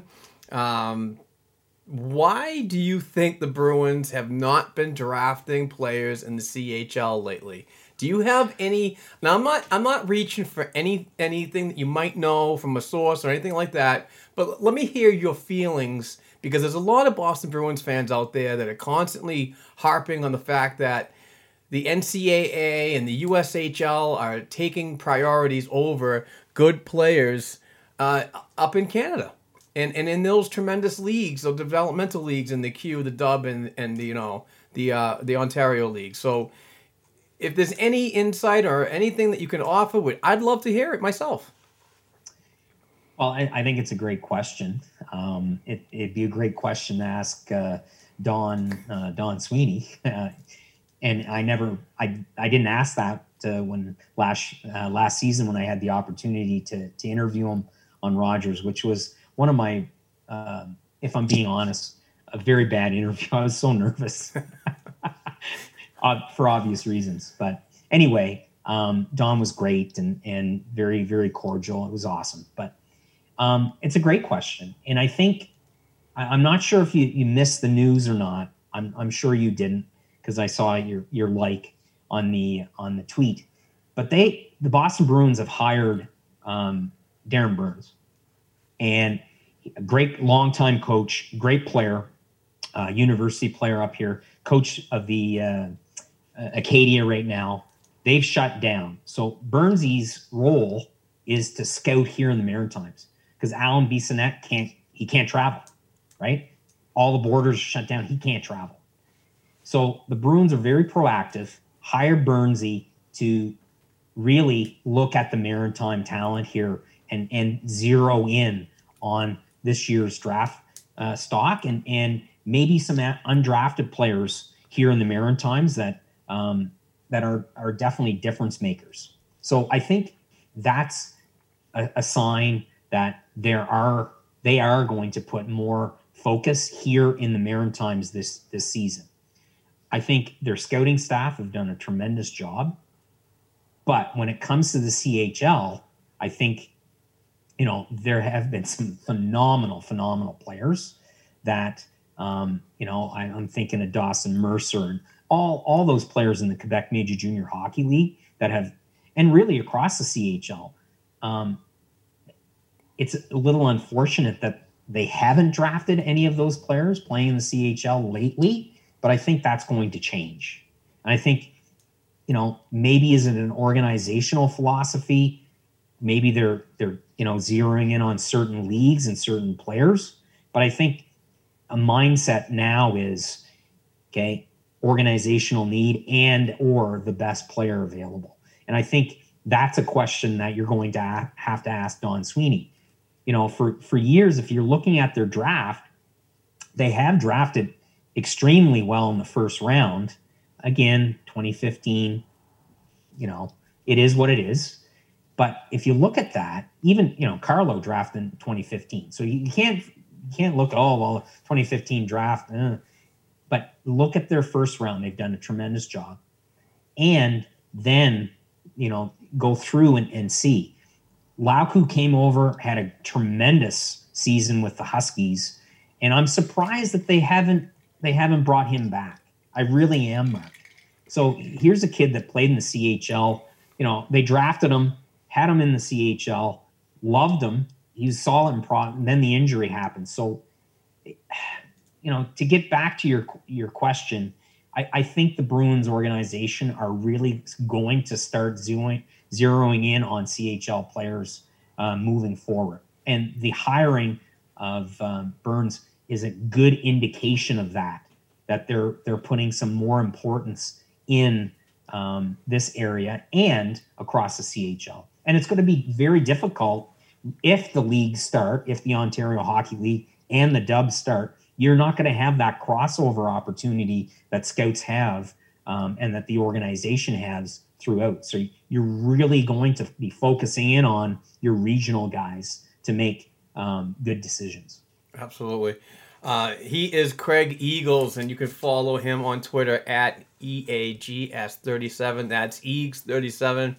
And Craig, another solid appearance, my friend. I wish we could do these all the time, but that the schedules and this and that, it doesn't work out to hang out with you every week or every day like I would love to, because I'm a sponge when I hang out with you, bud. Well, thanks, Mark, and it's always a pleasure to jump on here. And like I said before, you guys are doing tremendous work, the entire staff at Black and Gold, and it's tremendous to see the impact that you're having on the organization, the game, and just Bruins fans. It's great to see. So thank you for that. Awesome. Thank you so much for the time, Craig. Best of to your family and everybody up there. We're always thinking of each other as neighbors. So just another great interview, and I appreciate your time. Thanks, Mark. Stay safe, and hopefully we'll get back to the rinks very soon. Maybe get a beer sometime. Definitely. When I travel up there, when I can cross the border, I got to have a beer with you, bud. Or multiple. There you go. I like that idea. All right, Craig, thank you very much. We'll be right back. All right, guys, we're back. That was a great interview with Craig Eagles. He's such a great guy, and I love that we can make some time together. He's a very knowledgeable scout up in the Q, lives up in New Brunswick, and just a fantastic job. And anytime I reach out to him, he's always available to come on. Yeah, huge Boston Bruins fan. So it was a good interview. So we'll get him back on sometime soon and talk some more hockey. Excellent. It was really good to hear from Craig Eagles. Now it's time for Ask BNG. Heather. All right. First of all, thank you again for people who send in. I'd like to remind everyone, please use the hashtag AskBNG because that makes it a little bit more. That's a hashtag. Okay. I'm like, what are you doing? Offense. Are you making like a gesture at me? I'm like, it's a waffle fry. It's a waffle fry. We're almost done, boys. Yeah. I'm trying again. I'm trying very hard to be. Waffle fry, Ask BNG. Yeah, waffle fry, Ask BNG. So Tom asks, who are the 6 defensemen the Bruins will start? What do you think? We sort of talked about it, but want me to name our options at this current time? Yeah, I mean, I'm gonna go back to what I said earlier. Lozon and McAvoy, Grzelcyk, Carlo, and Clifton Zaboro. That'd be my 6. Yeah, and I had Grzelcyk, McAvoy, Moore, and Carlo, Lozon, and Clifton, and Kevin Miller injured. Although I still want to throw up when Matt says it out loud because it's like it's all really real what might be happening on this back end. I'm going to have to agree. I think that's how it's going to roll. Maybe more in Zaboro kind of swap. Yeah. Zaboro, left shot. Yeah. So they might switch out on that second pairing with Carlo. Probably more so Zaboro doesn't have all that added pressure because he really doesn't have any experience. But also, he can be with Carlo, who needs a new kind of moving left side. For him. And if Zaboro can slide in with Carlo, you may see more with Clifton. But again, you have to remember that Moore needs to play 40 games to get on the expansion list. I'm sure they'd love to do that. He played 24 games last season, which I was surprised. I didn't realize he played that much. But if he gets to 40 games, he's on that expansion list too. So that's another thing to keep an eye on. I'm sure they'll want to play him as much as they can anyway, as long as he's serviceable. Torrey was hurt too. That's probably partly why they were in there. Okay, again, it's a little bit of a hot mess in these just because some people didn't use the hashtags. But Andrew Taverna says, "Who is your long shot to make the opening night roster?" Who's the long shot to make the roster? But who would you be excited to see? I'm sorry, I messed that up. I'm sorry, Andrew. Thank you, Andrew. Thank you, Tom. I'm going Trent Frederick. I want to see him on the 4th line instead of Lindholm. That's my bold statement. I don't see any real surprises. I think Zaboro will be given a chance as much as possible. Because they seem to have a logjam at forward. I don't see really anybody at forward doing it. I don't really have anybody as a surprise, so to speak. Yeah, I'm not. We kind of know who's going to be there, whether we want them or not to be. Right. So, right. That's that. Okay, let's see. What else do we have going here? Chad McVean says, will Stanika's performance this year directly affect whether Krejci is re-signed? Will the kids, quote unquote, on D step up and the losses of Krug and Chara not be as bad as everyone thinks. Will Rask or Halak be back next year? We've already covered, we think Halak is a better chance than Tukes to be back. So let's start with the first one about Studnicka versus re-signing David Krejci. Mark, why don't you start on that one? Yeah, I'm all for Studnicka. I've been following him quite often throughout his process as a Boston Bruin since his draft day. Yeah, I think that he's going to definitely be the third pairing. I mean, the third center in the next season or even in the next couple seasons. Who knows? But starting on the right wing is not a bad idea. I think that's probably where he's going to go. And, he might even beat out a player like Kasha, too. Who knows? It's just so many things that you can go right now. I don't think it affects Krejci. I think they're going to put a value on Krejci. And if they want to bring him back even just a little bit, they'll give him an offer that they see fit as his value. I think Krejci's value will be higher in his mind, and I think he'll end up leaving, going somewhere else. But I don't think it has anything really to do with Studnicka and his development or how his performance. I think that they're going to put a number on Krejci, and so be it. I feel like they're independent of each other. I mean, hopefully, Studnicka, no offense, I have more hope for to maybe be, part of the next core of this team than a lot of these other people, no matter how much people like them. We are at a reckoning to see who now you have to shit or get off the point. You know what I mean? Kind of thing. I'm just saying you can't keep everyone, and not everyone is actually turning out to be useful. And some of our prospects are getting a lot older than people might realize. So I forgot Grizzlick was 27. Know what I mean? Like, oh my God, whatever. So anyways, I guess the other part of that is I'm going to just flat out and say, no, I think that everyone's going to feel the loss of Chara and Krug, even if these kids step up, not because these kids might not be able to step up, but because that's a huge hole, as opposed, like, we're going to feel it on defense. But what do you guys think? Do you think at least the kids on D will hop up and maybe take away the sting of the loss of Krug and Chara? Because it's going to take a year at least before they plug a hole, really plug it. Yeah, I don't. See, here's my thing. Very rarely do you have multiple young players come together and all perform well. I mean, inevitably, the percentages are that someone's just not going to perform that well, and you're going to be scrambling at that particular position. It's putting a lot on them to have Clifton, Lozon, Zaboral, and even Grizzlick moving up. To have all those things happen is really being optimistic. It just is. There's going to be some bumps and some there's going to be some hills and valleys, and you have even Charlie McAvoy as a younger player. Carlo's in his 5th season. He's actually like the veteran guy. Grizzlick and Carlo are like the veteran guys when you don't factor in Miller. I mean, it's a really young defensive group, and it's all young. It's not just the third pair, as a young group, which would be scary enough. It's all through your lineup.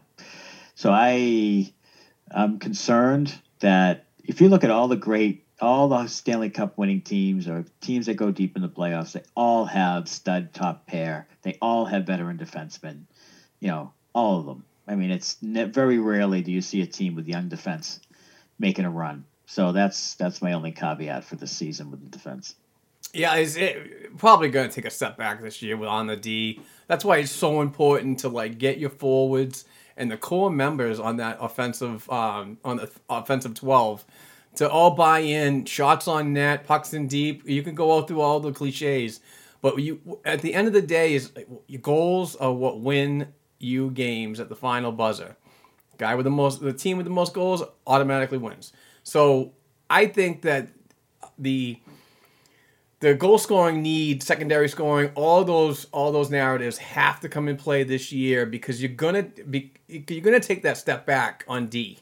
So to make up for their mistakes on D is you're gonna have to score more than your opponent. So I think that's gonna be a huge emphasis on this training camp, which starts tomorrow. Actually, I know I said today. I thought it was today, but it's actually tomorrow. So that's just my opinion. No, they do open today. We're just not starting till tomorrow. Technically, the camps could open on the 3rd, but they're not opening camp really up until tomorrow. All right. Yeah, So like the date for the NHL is today, but we didn't even have a roster until 10:30 last night. So Yeah, that was crazy. That's a fine point. And Mark, that's exactly the point I want you to, because I know you have this thing, I hate prospects. No, I don't. But I'm also a realist. So exactly what you said is what I'm worried about. Like Craig Smith. Good signing, right? Only signing. But it doesn't no good to get better 5-on-5 if you you know what I mean? So like you said, the forwards really have to step up. They can't rely on Chara maybe setting off a good snapshot, in there or whatever, or Torrey going around the net and walking up and passing them back the puck if they lose it in the neutral zone. Like forward, this is on the forwards. They need to be better defensively as a forward group. They have sucked doing that the last 2 seasons. It's partly why we lost the Stanley Cup, so that's that. Okay, so thank you, Chat. Okay. So among the younger players who have already played a good number of games in the NHL, like Clifton, Bjork, etc., who is most likely to have a breakout season? I think Bjork. Who is this from? This is from Bruinscape. Okay. And I think Bjork because, if you're going just the people who've been playing up a little, I think he took a little step back, which isn't shocking in a second, seeing a really good... Like, that's just me. Go, boys. For me, it would be Bjork, but I definitely want to see him on Coyle's line and not jump around. I want to see him get chemistry because it seems like every time he gets comfortable, he's moved. He's on the right side, he's on the left side, he's on this line, on that line. So right. I think if he can get some really good chemistry with Coyle, I think you're going to see a really good Anders Bjork this year. I mean, the beginning of the year without Pasternak for a chunk of it, there'll be some scrambling there. But I'm with you, Mark. I want Coyle, Smith, and Bjork and play it out for 15 games and see what happens there. I think he could really benefit from 2 puck possession guys who can both score and play make and grind for pucks. And, they're very good veteran players. And I think he could really benefit from playing with Coyle and Smith. 2 guys with decent size, and he can dart around and he can score. He's got a shot. He can score. He has some ability there. So I think he can really benefit from that. Like Mark said, you got to keep him on the line and just build the chemistry. And I really am intrigued. I think that could be a really good line. But what do I know? So I'm with you, man. I'm with you. I'm not Don Sweeney. Right. That's a very good point, though, about maybe giving him a place to be instead of, he spent a lot of time just plugging where we need him to be, or shaking it up. So that, to be fair, would be good for him just overall, probably as development to have a center and stick with it. Also, Charlie Coyle's awesome. So, all right, Nanook the Bitch, Paul Bannister says, with the lack of preseason in terms of games and so many unknowns with the players, at least we have goalies.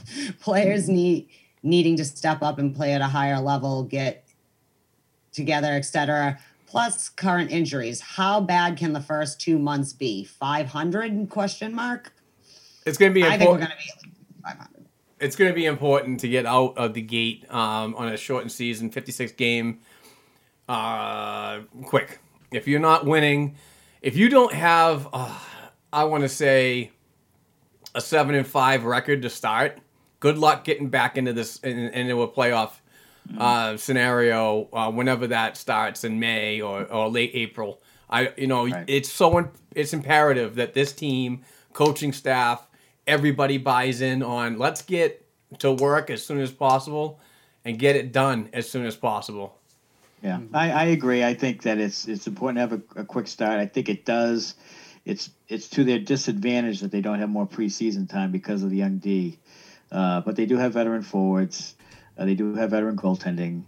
And they're in a division that I still think is that they are better than most, if not all, teams. So they should be able to come out against the Devils, for instance, and win a couple of games early and get going. But it remains to be seen. It's going to be a little difficult. You're going to see some rough hockey in the beginning without the preseason time for sure, and some injuries too. That injuries are concerning. Well, yeah. If I've missed anybody with the hashtag BMGs, it's probably because you didn't use it, but I'm pretty sure I got everyone who used a hashtag or not. Terrific. So seriously, people, now are the questions, man. 10 days till Bruins hockey. We're in. We're ready. Yeah, we're ready. Sort of less angry, but probably won't be in the next 10 days, but we'll see what happens. Either way, I'm right. all in. Thank you very much for sending in your questions. And before we do This Week in History, I just want to thank, because we keep forgetting, USA plays Finland tomorrow in the semis of the World Juniors. So I don't want anyone to think we're unpatriotic. Go Team USA. And frankly, I hope the Russians beat Canada. Thank you. Moving on. Mark, Matt, go ahead. Sorry. All right. So This Week in Bruins History. Yes, I have a very interesting one that came out today. Took a screenshot of it. And I got to find that. On this day in 1994, January 2nd, so we're going back a day, Cam Neely's 3 goals helped the Boston Bruins beat the Washington Capitals 8-2. It gives him 26 goals in only 22 games, as he also becomes only the 4th of 5 Bs with 3 power play goals in a game. That's badass. Others, Bobby Bauer in 1947, Phil Esposito in 1967, Bobby Orr in 1973, and Dave the Power Play Andrechuk, 1999. Wow. Cam Neely was, I know as an executive, this generation is grading him more on that, but I mean, what a player. Oh, yeah. For sure. Unbelievable. What a player. And you definitely want to go, for all your Bruins news, to blackandgoldhockey.com. We have articles galore every single day coming out. Great team of writers. All your news, speculation, information. And now as the season is starting, you're going to get everything Bruins at blackandgoldhockey.com. So go there and click on all the fine little things on the right-hand margin, the sponsors and the Patreon and the giveaways and all those types of things. So do that. Go to blackandgoldhockey.com. Tell all your friends too, because they'll want to go there as well. And Mark has a new way to see him on video and social media streams everywhere. Yes, we moved on from Sportscaster. It's a fantastic app. I will give them credit. They do a great job. It's an up-and-coming thing. But we're just consistently getting kicked out of the stream right around the 3-hour mark, and it's just very annoying to start up another one, then share the whole stream with other social media outlets and platforms. So what we did was we found a website that works with us. It costs a little bit of money, but it's going to be me and some other people from B&G, but also in collaboration with the Dump and Change Hockey Podcast guys, preferably Nick and Jared. So, and possibly Nestor, if he can ever find time to do anything besides work and hang out with this woman. Yeah, it's a new thing. We're going to be broadcasting all. I think I get 6 areas that we can put the stream out to: YouTube, Facebook, Twitter, and Twitch. So we're going to be on all of those, and it's going to be a lot of fun. We can record we can go up to 8 hours. That's what the package I paid for. So looking forward to that. That's going to start this week on Tuesday at right around 6 o'clock. So nice. Be on the socials. If you're following me, get yourself a heads up for that one. It's going to be fun. Awesome. So it is time. I would drum roll, but I don't have any drums with me. But there you go. I'll motorboat. That was a weed whacker or something. I don't know what that was. But first 2 Patreon giveaways. Yes. Coming to 2 lucky winners. Yes, we are giving away these fantastic calendars. These are, it's something to do with Bruins every day. It's either a question or a fact or trivia or blah, blah, blah. So we're giving 2 of them away today. And I did the drawing earlier, and the winners of one of them is Chirpy Lockett. Thank you, Chirpy. And Chad McVean. Thank you very much, Chad. We're going to be sending those right out as soon as possible. Thank you very much. If you want to get involved in these Patreon giveaways, we're going to be doing a giveaway every week. We're going to be giving away a jersey every month. So it's just $1 per episode. Go to patreon.com/Black and Gold Hockey Podcast. Donate just $1 to get involved with these folks. And we're getting the jerseys and a lot of our signed photos from Bruce Sullivan of Boston Sports and Music Memorabilia, who is now our partner and our mid-show advertiser. So we're really excited for this to be moving forward. Great. Yeah, there's some great jerseys, some great autograph materials there, and some of the great players in Bruins history. So really happy to have that partnership with them. And congrats to our 2 winners. And that'll do it for episode 210. It is Bruins season. I'm man. so stoked. So stoked. Oh yeah, for rate this. and review. Rate and review on Rate the and podcast. review. Yes. Rate and review. Subscribe and all that stuff. We need Follow. more. Share it, send it to your friends, everything. Rate and review. Oh, and that'll go ahead. By the way, I cannot forget this. Heather shared an image with us last week, and on Charitable. Regardless if you think Charitable is spot on or not, our highest last week was 16. Wow. Spittin' Chicklets was number 1. Just saying. 16. In North America, hockey podcast related, 16 is nice. 16. We're still in the top 100 too, just so you know. We made it through the week. Yeah, we go to 16, we go to 100, but every week we're just in that. Yeah. We're not going any further. Jeez, that's really, really good. So we appreciate everybody listening. Rate and review, listen, thank you, follow them, do everything. And I just want to say, regardless of how disgruntled I always am, I am ride or die with this fucking team, good, bad, or ugly, no matter how ugly it might get. And it might get ugly. We all need to brace ourselves for that, all of us, from whatever perspective we're taking. But no, although we feel like we're dying, we survived 2 cup losses in our last 10 years, so we'll be okay on the other side. Go Bruins! I'll be there to walk you. I'll be there to coddle you off the edge, Heather. Absolutely. Well, thanks for listening, everybody. Have a great week now. Thank you. Be safe. Go Bees. Let's do this.